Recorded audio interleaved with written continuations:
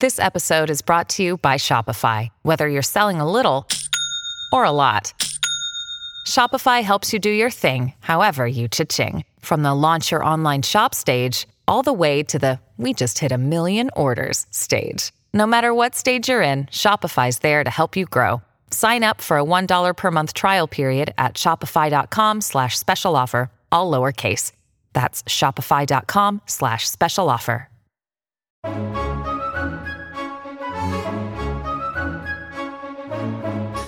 Hello, everybody, and welcome back to New Books in Christian Studies, a podcast channel on the New Books Network. I'm Will Sipling, one of the hosts on the channel. Today, we'll be talking to Dr. Scott Hauer about his new book, God of All Comfort, a Trinitarian Response to the Horrors of This World. Scott is an Anglican minister and lecturer in Christian thought at Ridley College in Melbourne, Australia. Scott, thanks for coming onto the show. It's great to be here. Thank you so much. Now, there's a word in your title that I feel that we Americans can sometimes have a problem with pronouncing, but I will do my best throughout the interview. And also your name as well. I want to make sure I'm getting that right. It's Dr. Scott. Yes, it's Hauer. There's too many H's and R's in the word harrower and in the word horrors. So I think you guys are set up for a difficult time. I'm terribly sorry about that. But we'll do our best. But back to the book and back to you. I've given you a little bit of a brief introduction, but I'd like to hear a little bit about you first before we progress into talking more about the book. Sure, no worries. So I'm Australian born, but when I was 5 years old, my family, together with myself and my brother, went to Argentina, where my father worked in publishing, and my mum was organising shoes and clothing relief missions. We were Anglicans with an Anglican Missionary Society. So I grew up in Argentina with my brother. We went there when there was a civil war and a military dictatorship. So we lived there during a big time of transition for Argentina, including the Falklands War. I returned to Australia when I was 15, completed my education and got to know a wholly different culture. Finished my studies here, went to university, and then over time, I've been involved in a mentoring group in Germany through a really weird but wonderful series of events. So I've sort of had a bit of a multicultural upbringing and formation as a person, and that certainly has informed the book. And I'm sure we'll talk about those experiences, just what you've mentioned so far, being in Argentina during a time in a place where there was just violence and trauma, these horrors going on. I'm sure that deeply affected the book that you've written, as well as the other experiences you've had. Yeah, sure. Yeah, and I actually returned to Argentina as an adult and worked in the north in the hospital system at the same time as I was helping out in a German congregational church. So it was interesting to experience a difficult political and lived situation as an adult as well as a child and a teenager. So it's certainly been very formative, yes. Can only imagine. And I'm guessing, do both of those perspectives show up in the book, both the younger years and where you're at today as an adult? Yeah, they do show up in the book. I think as a child and a teenager, there's a great sense of fear and uncertainty growing up in a place such as Buenos Aires. But also as an adult, what you realize is that in response to the fear in the air and the instability of life, that we set up structures to cope with horrors. And sometimes those structures themselves can be structures that produce horrors of their own. So human coping, if it's not done well, can be very abusive. And so the tension for many people in Argentina is how to live well and live in ways that are coherent and generate social good at the same time as participating in structures that over time really do seem to compound the issues. So how do you break those cycles and pursue the good towards good outcomes, living in a virtuous way? It's very, very tricky. And I think as an adult, I was able to appreciate that dynamic too. Those sound like very interesting kinds of topics there, especially what you mentioned about sometimes the structures that can be used to overcome the trauma can be traumatic themselves. Is that correct? Absolutely. Yes. So an example of that is there's essentially a patronage system that is a very good way of helping people distribute wealth and honor that enables survival at one level. However, on the other hand, patronage sets up obligations, which means that people can really impose little dictatorships on others and keep others in their current social situation because it's convenient. So that's, on one hand, patronage can be good to survive, but on another hand, it can be very abusive, and the people at the top of the pyramid want to stay on top. I'm also wondering if, I know coming at this from a religious perspective as an Anglican theologian and minister, I'm also wondering if perhaps religion can actually serve in this negative way as well, if those structures can contribute to that. Yeah, so South America, together with Australia, has a long history of what sociologists would call toxic religion. So the participation of the church and collaboration with the military dictatorships is something that South Americans have not got over, and the church's reputation has been tarnished because they would actively dob in people to the military dictatorships. In Australia, we've recently had a royal inquiry, which is kind of the highest form of judicial inquiry possible into sexual abuse in religious institutions, and the Church, Catholic and Anglican, were the main churches being investigated. And very sadly, we have a Cardinal Pell, who's an Aussie, who I've met myself before, looked up to very much. He's now in jail for raping 2 young men. And that's just disastrous for the people involved in that situation. It's involved Christians doing appalling things of which they feel guilty and may never recover themselves.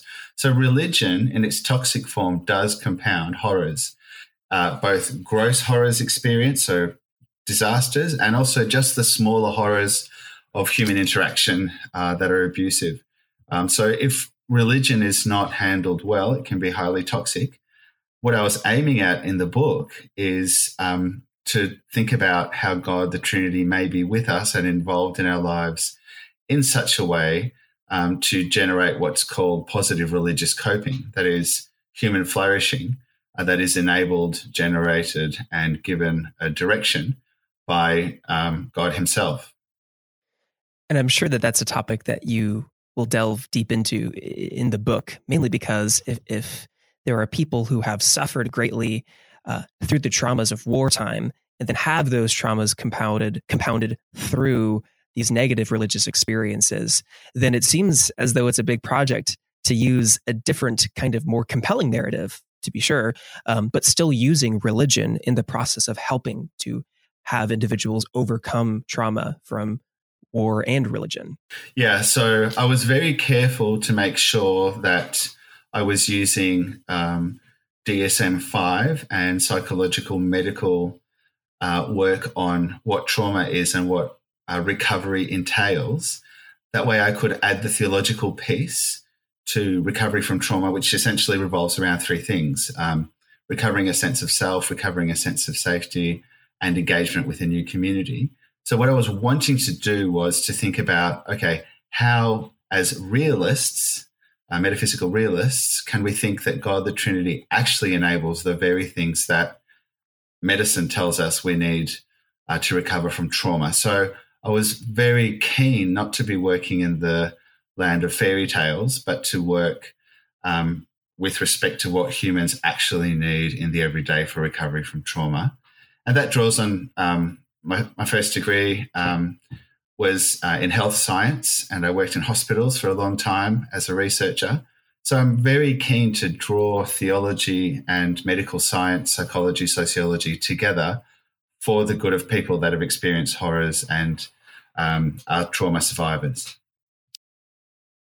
And that comes across very clearly in the book, even though your full-time job is working as an Anglican theologian.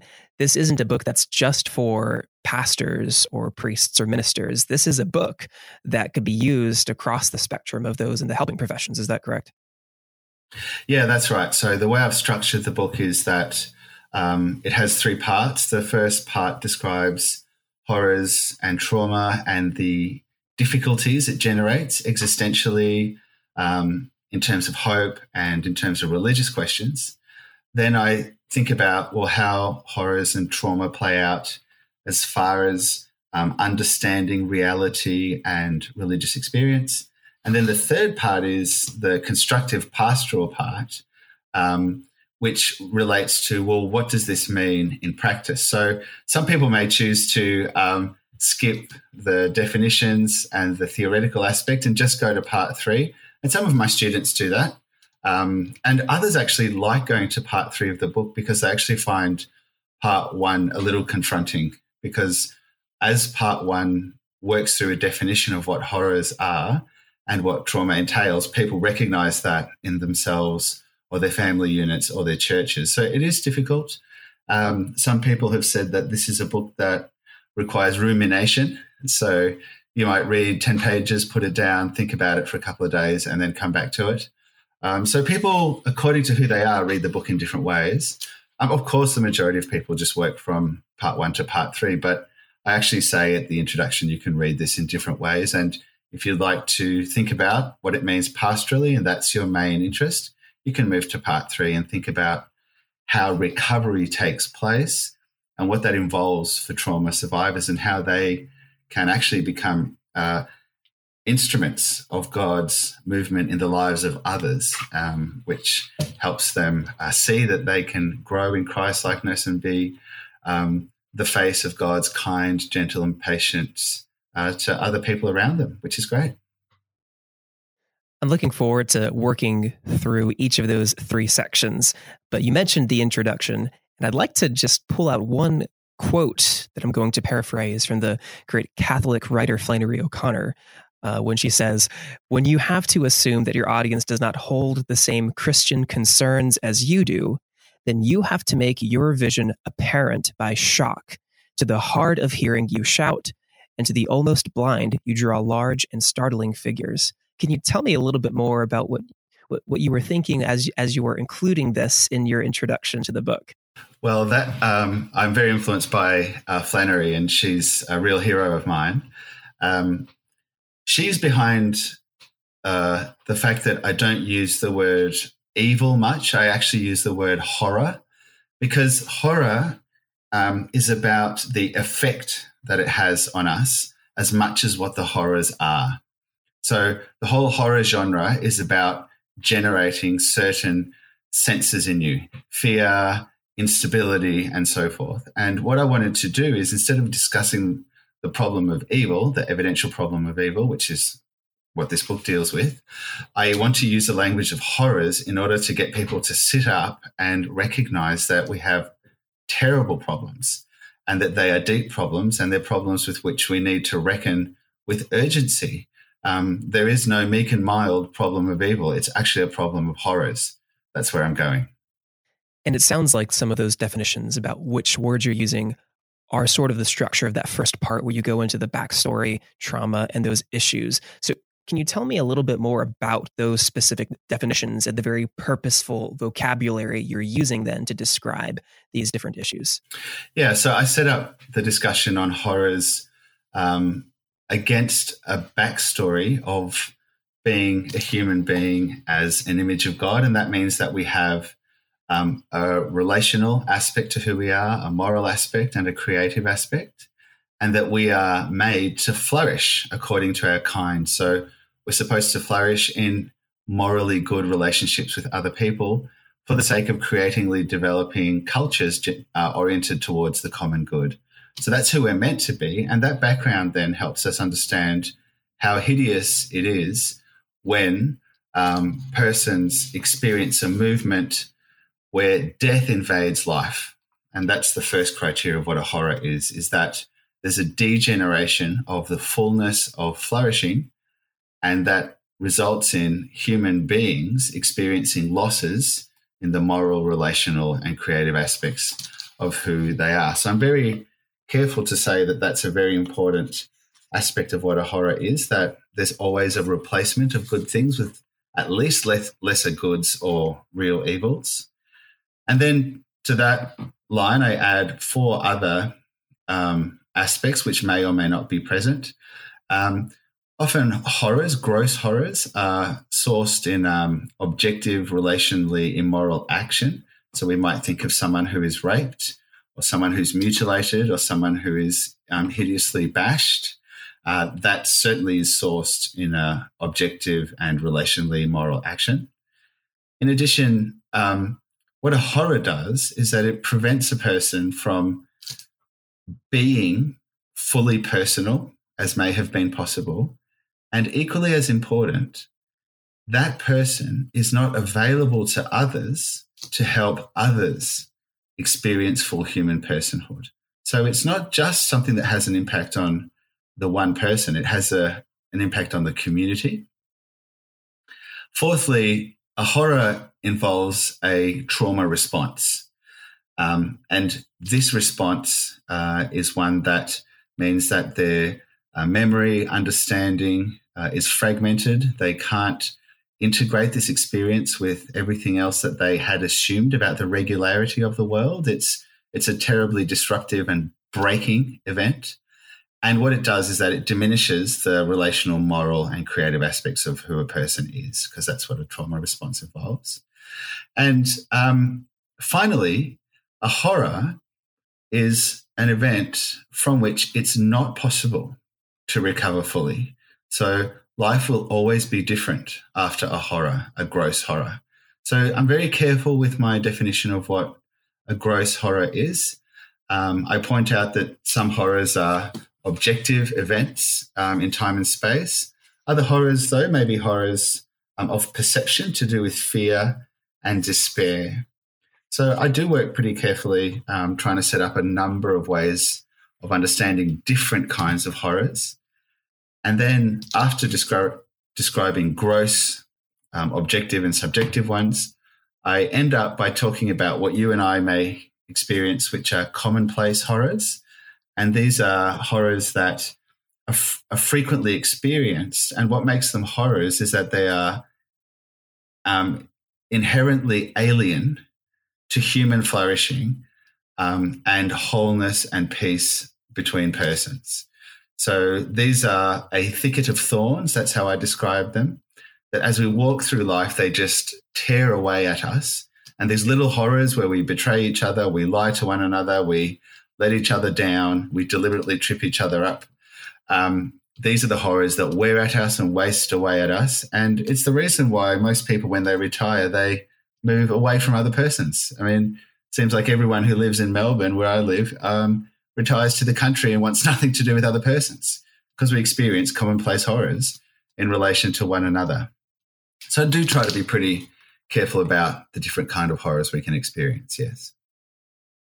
So it sounds as if you have these different categories: objective, subjective, gross, commonplace. But perhaps I should have asked you if you have your own sort of working definition of horror broadly.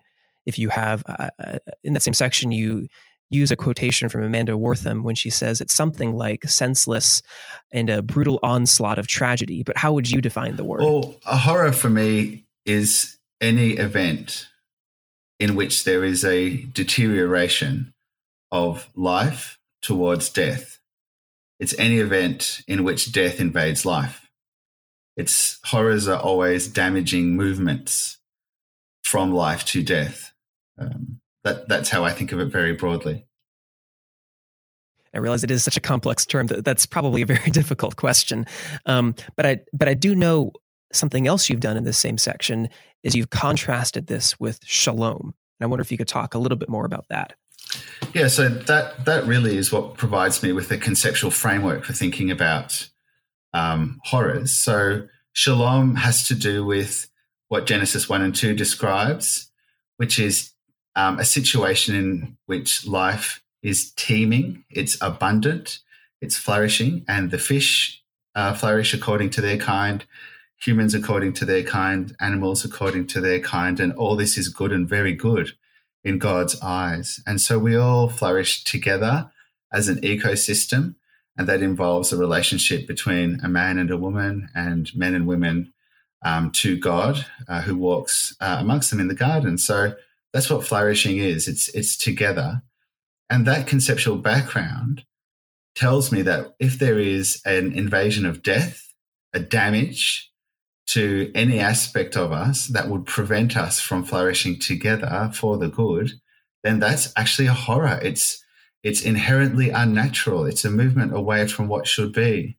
There is damage there, and it's a damage that needs to be repaired.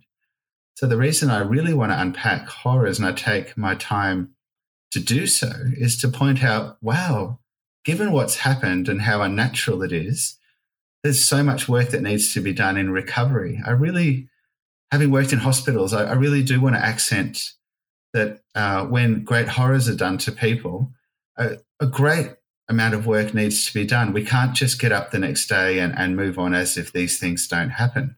They introduce a fundamental warping into people's lives, and that has profound effects because we're actually meant to live together towards flourishing and wholesomeness. My work's also very informed by my wife's work. She's a social worker who works in the area of domestic violence. And we talk about both our work every day with each other. And, it's just a long road to recovery. And some people look down on the long road to recovery and don't understand how life is inherently different after horrors. But I think that what I'm trying to do is go, look, there are really good reasons why horrors are absolute degradations of who we're meant to be. And that's why recovery takes such a long time and requires a deep sense of safety, which has been broken. It requires integration into new communities, which is very difficult. And it also requires the long process of being able to integrate what's happened into a coherent narrative of the self. And that's very difficult to do. So I just take my time just to make sure that we don't skip over how bad things really are, because if we're going to look for real solutions, they have to comport with the profound diagnosis.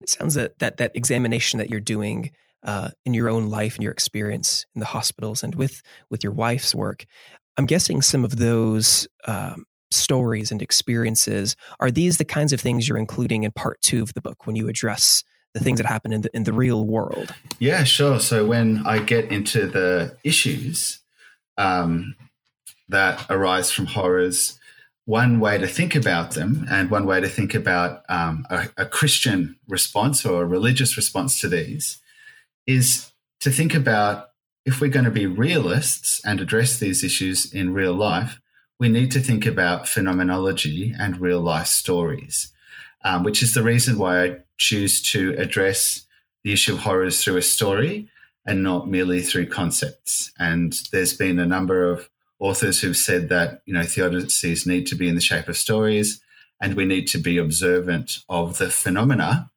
that take place in people's lives. Another important thing, I guess, is that this project, this book, is related to a larger project of pointing out different ways and different arguments for responding to the evidential problem of evil. And what I'm wanting to say is that some people will say, because of the great volume and extreme nature of evils in the world, it's very unlikely a God exists. And were that God to exist, that God would be immoral, so not good, not very powerful, and not knowledgeable.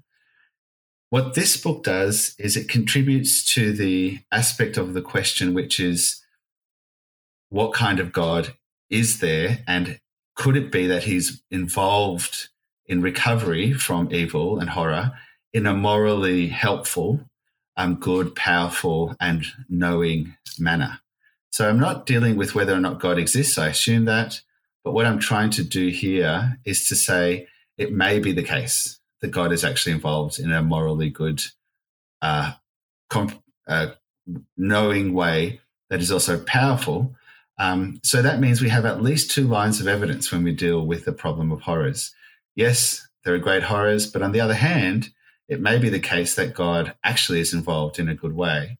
And because God's involved in a good way, I believe that is kind of related to the fragmentation and brokenness of the everyday, we can actually look for phenomena in the real world that may be evidence for God's involvement. So again, I'm trying to work as someone with a first degree in science, who's also a theologian, married to a social worker, and who worked in hospitals for a long time. I'm really looking at the real world as it is, and to see if perhaps we can open ourselves to see a little bit deeper into reality. Maybe we could see more that would be helpful for us for recovering from horrors and trauma. Could you share maybe just one of the most striking of these stories from the book, just so the listeners can get an idea of what it is that you're covering in this section? Well, when I'm talking about being attuned to the readers and reading the Bible together, understanding that people have a horror-sensitized reading of the texts, I guess I like to tell the story of having mentored lots of people, and part of that has involved reading the Bible at times, is that I've become aware of the fact that when people read the Bible, they do so from their own cultural background and personal experience. And often, sadly, personal experience involves growing up in families where the parents or siblings have suffered horrors and are traumatized, or they themselves have been traumatized. So what that means is that when they read biblical texts or experience Christian liturgy, participate in Christian communities, they always do so with an eye that perceives perhaps more quickly than others the horrors involved in the text. So reading through Matthew, for example, they will see that the massacre of the innocents, of the little boys under 2, is related to Jesus being born. So for them, the immediate question is, okay, fine, you might say that God is doing something for the good in the world by bringing about Jesus, but look what it does. It has a terrible impact on others. How come your God doesn't value the lives of these babies? Like, the Christian God is a sick, abusive God who doesn't care about these babies. If necessarily when Jesus is born, these babies die. I mean, wouldn't a good God act differently? Poor Mary and Joseph have to go on the run, and they're hunted down. And, being hunted down meets the criteria for a traumatic response in a person. DSM-5 tells us that if you think your life is under threat, you are going to experience all the symptoms associated with trauma. So poor Mary and Joseph, they have this child that they weren't even looking to have at that time, and then they've got to go on the run because they're being hunted down. They lose their family, they lose the safety of their own culture, and they certainly would not be able to flourish as they would have done otherwise. So a horror-attuned reading says, wait a minute, mate, I'm just not going to read through Matthew's gospel only looking at the nice bits. I'm going to recognize that there are all these horrors in here, and you need to tell me, Mr. Christian, how this works, because I don't get your God. And that's why you have this blessed reading of Matthew, correct? Yeah, sure. So acknowledging the reality of the horrors as we read the text, I also point out that in Matthew 16, there's a story where Jesus contrasts a reading, a perception, an understanding of flesh and blood with a perspective that's given from the Father in heaven, which is a perspective to do with the living God and life. And this is all around a moment of recognition by Peter. And what I try to say is that given that God is God the Trinity, he can enable us through the Holy Spirit to see things not merely according to a perspective of flesh and blood, but also to see that the living God is at the same time giving us a perspective to see that he is bringing about good, despite the fact that at the very same time there are hideous horrors taking place in the world of humanity, which is always competing with one another and trying to take advantage of one another. So essentially, what we need to recognize is that there are two parallel movements always going on. There's the world of horrors operating at the same time as God and his movement towards life and flourishing and the restoration of shalom again. And we need to recognize both in Christian texts, in Christian liturgy, in Christian communities, as we pursue the common good in society. And I guess the Christian hope is that one day we will see God face to face in Jesus Christ and be fully restored and enter into the fullness of life together. And that is the great hope that awaits us, a time when we'll be restored to our dignity, our relationships, our morality, and the wonderful creativity that I think is going to be part of heaven. I'd love to hear some of the reactions maybe your students have had towards this particular view you have towards the text and towards even, say, current traumatic events. Yeah, look, I'll tell you something that happened yesterday. There was a very sad story of a mother who drove a car full of children into death and said, we have tried to seek God. No one in our church reached out to us, and she just killed herself and the kids. And so we were discussing this last night in my ethics class. And one of the things I do in the book is I say, look, if we are not available as God's images to reflect God's love, care, kindness, justice to each other, including those who are suffering, have been traumatized, we've lost the plot. Because the big idea is that God works directly in people's lives, but most of the time he works indirectly through people because people have the capacity to image him, to reflect him to one another. So what's happened in that tragic situation with the mother and the kids is that because of the inaction of the church, they have not perceived God's kindness and hope for them. The church could have flipped and turned around a situation that felt like meaninglessness, hopelessness, ongoing despair, and pure loss of agency and a way forward. The church could have done that by imaging God's kindness because God's Spirit is within them and they're supposed to be growing in Christ-likeness. The church failed and there's terrible results. So what I'm talking about in this book is not theoretical. It has real-world impacts and can make a tremendous difference in people's lives. I guess that's why there's sort of a sense of urgency in the way that the book is written. Do you think that maybe in our current time with mass media and always on news that it's even more important? You've mentioned this is, goodness, there's always something going on in the news that can bring this sort of traumatic, horrific reading to the front of our minds.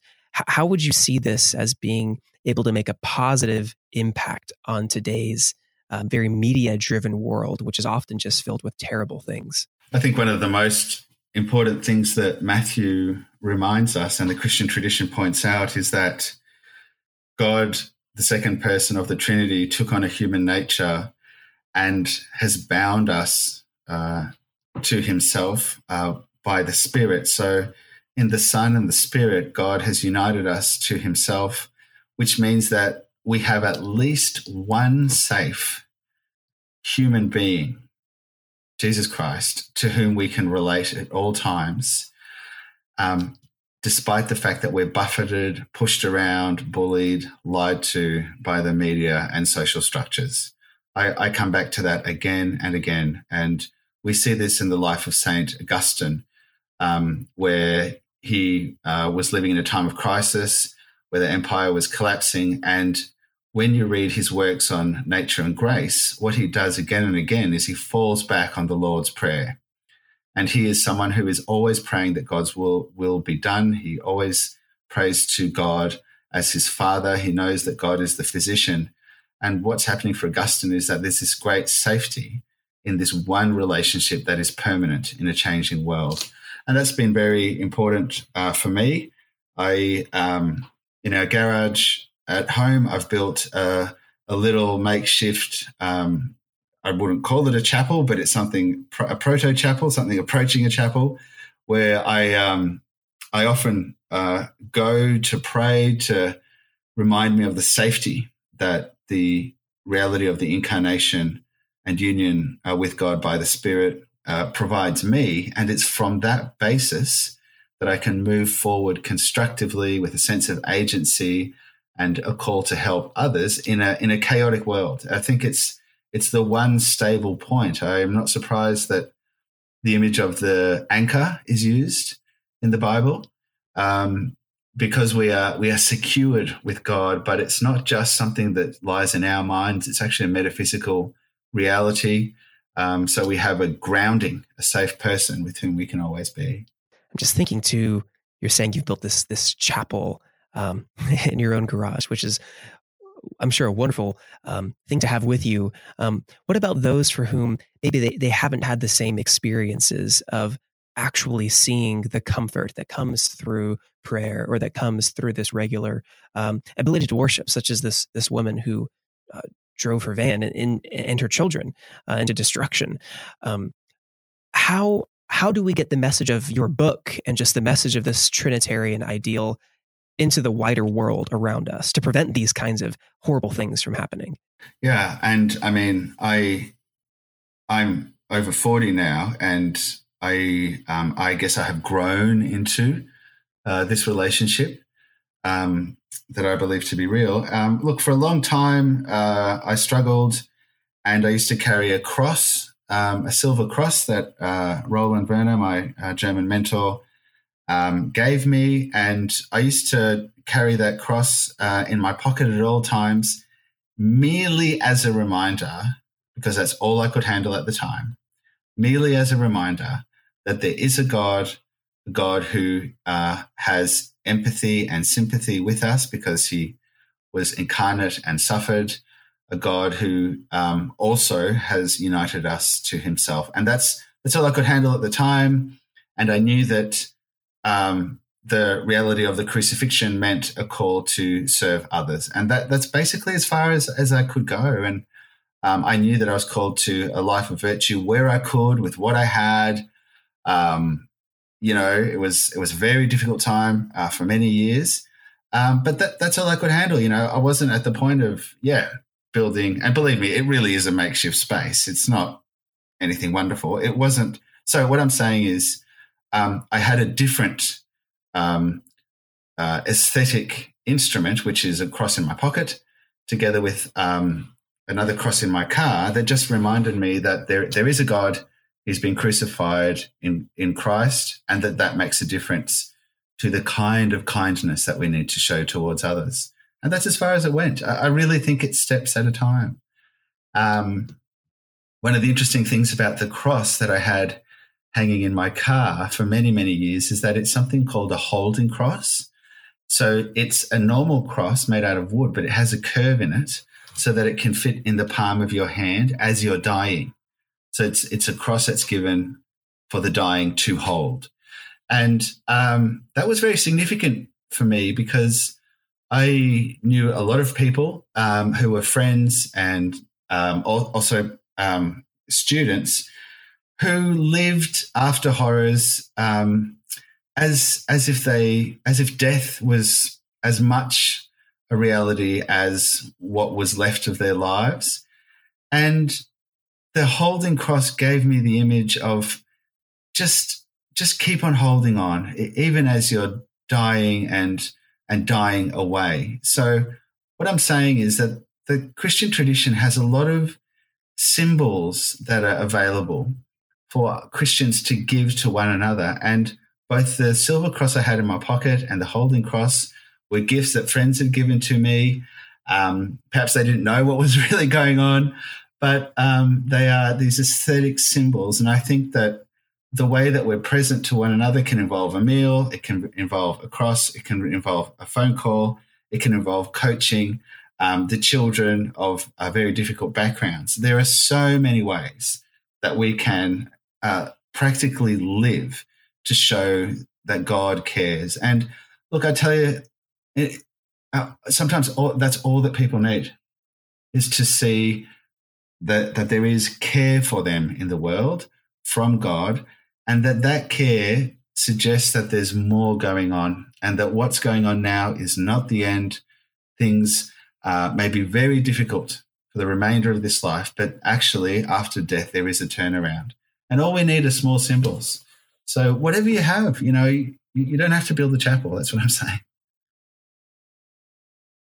It sounds as though some of those topics are probably the main focus of part 3 of your book. The main chapter headlines there or titles there are recovering safety, recovering story, and recovering community. It sounds as though these aesthetic signs, such as this very special cross given to you, probably summarizes a good deal of what's in there. But is there anything else you'd like to add about those particular sections? I think that recovering safety, story, and community are possible with the help of God the Trinity. And I also think that they're possible with the help of people who have experienced that themselves. And that's where I would suggest that those who read the book think about how they could be involved in the lives of other persons, to think about, well, where can I come in at this moment? How can I help others flourish as human beings? This final section, Recovering Safety, Story and Community, is very much oriented toward the common good. So it has that direction of how can we move forward together. It's not an individualistic section. One little visual for it is another cross that I picked up in San Antonio a couple of years ago, which it's a silver cross, but it has flowers stuck onto it and encased in glass. And this was very important for me because it has the idea of there being a livingness and a beauty that can come out of the background of death and suffering, which is what a cross symbolizes. And that's a cross I had in my pocket and my gym bag for many years, so much so that sadly I lost it. But the big idea there is that flowers and growth and beauty and loveliness can actually come out of profound suffering and darkness. And that symbol of the cross with beautiful flowers, in a sense, captures the flourishing that I'm hoping is possible for people as they recover safety, story, and community with the aid of God, the Trinity, and the Church.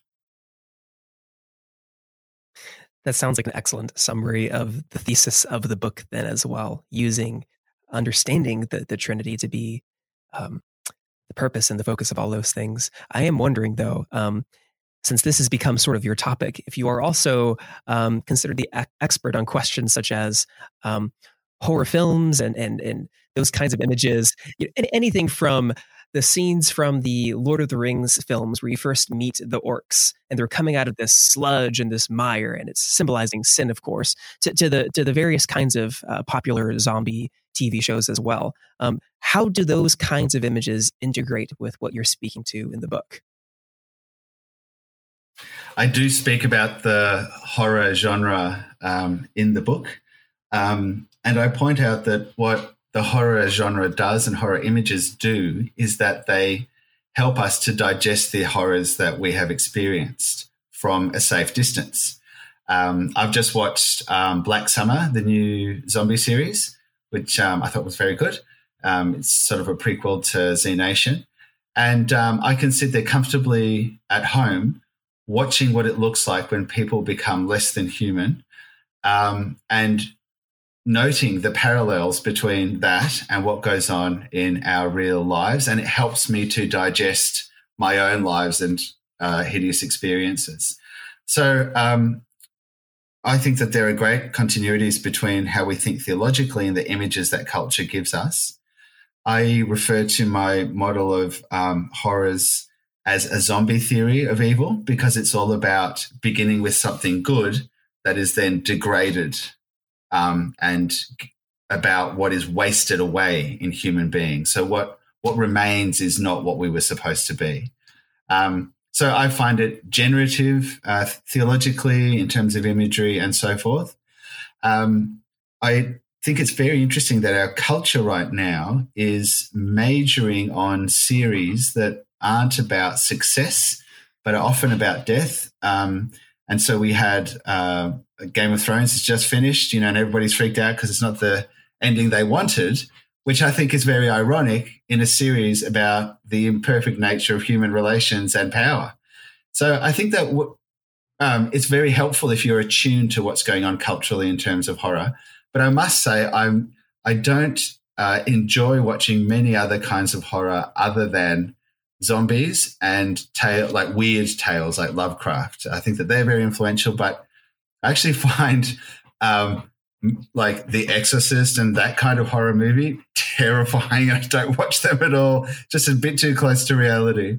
I think that it's helpful for us to use some of the imagery from horror and to be aware that others are consuming these cultural products because it's a real problem. So you're saying that there is sort of this, maybe not repressed is the word, but because there are these traumatic things that haven't been dealt with that are much more apparent and much more obvious in today's world, that this could be why there's a rise in these kinds of series and movies? That's exactly what I'm saying. Yeah, it's our society's way of trying to cope with the fact that we experience overwhelming horrors and overwhelming experiences of distorted humans. That's what a zombie horde is. It's what should be kind, helpful, loving humans walking towards you, just wanting to get a piece of you.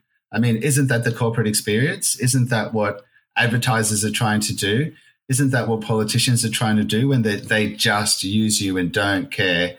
They just want to rip your brain out for their vote. That's a zombie-like experience. And so as we watch those zombies, maybe we can start to process why I find it so disgusting when I'm treated in certain ways by people when they're not really acting as images of God. That's incredibly helpful, just as an image, which also means that there is much more where that came from reading the book. And I'm sure it was just a joy to finish. But I'd be interested to know if there are other projects that you have working on or any books that are in the pipeline as well. Yeah, I'm pretty keen to keep on trying to be helpful in this space for people that either have a Christian religious belief or are flirting with it, to think about how we can respond to the evidential and experiential problem of evil. So I'm very keen to keep on working on that. And I am starting to work on a follow-up project to this. In addition, I've just signed a contract with De Grootejaar on trauma and recovery in early North African Christianity. And the idea there is I'm going to work through martyrdom accounts between 180 to about 240 around Carthage, and note how in those documents the producers of the hagiographies have spoken about different kinds of traumas, but they've also included in the hagiographies different Christian behaviors and beliefs like visions, participating in the Eucharist, spending time together, and so forth, that line up well with important aspects of recovery from trauma as we understand it today. So, for example, how they use their bodies, their imagination, how they pursue a sense of safety, and so forth. How they might have done it in early Christianity is very interesting to me, because it helps us to think about how early Christians received texts such as Matthew that I'm dealing with here, and then applied them in situ, in context, in the earliest centuries of Christianity. So this book, God of All Comfort, thinks about how we might apply these texts in today's context of horror and trauma. But I'm interested in how the early Christians applied these texts in their own situation as ways to survive disasters, which was what persecution was. So I am pursuing entailments of this book. Yeah. Scott, well, that sounds like a great project along with this new book of yours, God of All Comfort, a Trinitarian response to the horrors of this world. And I'd like to thank you for coming on to the show today, and thanks for your time. Look, it's been lovely to speak with you. A great conversation amongst people interested in these very deep themes. So thank you very much for having me on, mate.